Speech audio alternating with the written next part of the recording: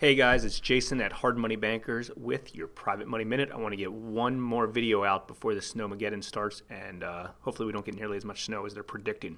Okay, so we had our meetup group the other night in this office right behind me. About 50 people were in here, and I was so surprised that a lot of the real estate investors don't exactly know what their target market is. So today I want to talk about determining your target market and a few tips in order to make sure you're staying hyper-focused in those areas. So first, make sure your market's local. If you're newer to real estate investing, or even if you're experienced, make sure the market that you're trying to attract is local, an area that you know, a place you can drive to, that you have resources for, not the other end of the country. You know, all of the stuff we lend on is local. All of the stuff that we buy is local. I have no idea how to evaluate properties in other markets. So first, stay local, and maybe if you expand in other areas in the future, you know, that's a different conversation. Also, it's always great to start with areas that you know or areas that you really want to learn so you will know them. You know, the more you know in an area, the more educated you are. When a seller calls, you know exactly what the values are. You've been inside the houses. You know exactly what the style is.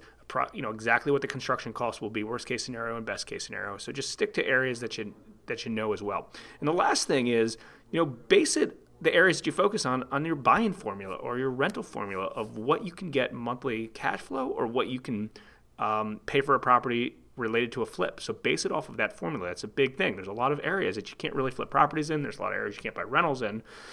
You know, this model works really good in the median housing price neighborhoods.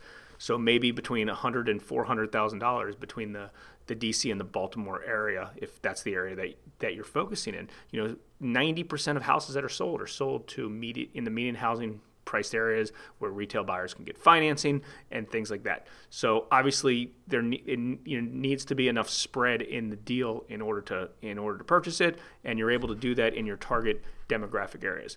So hopefully you learned a little bit today. Make sure if you are on the East Coast to stay out of the snow. This is Jason with your Private Money Minute.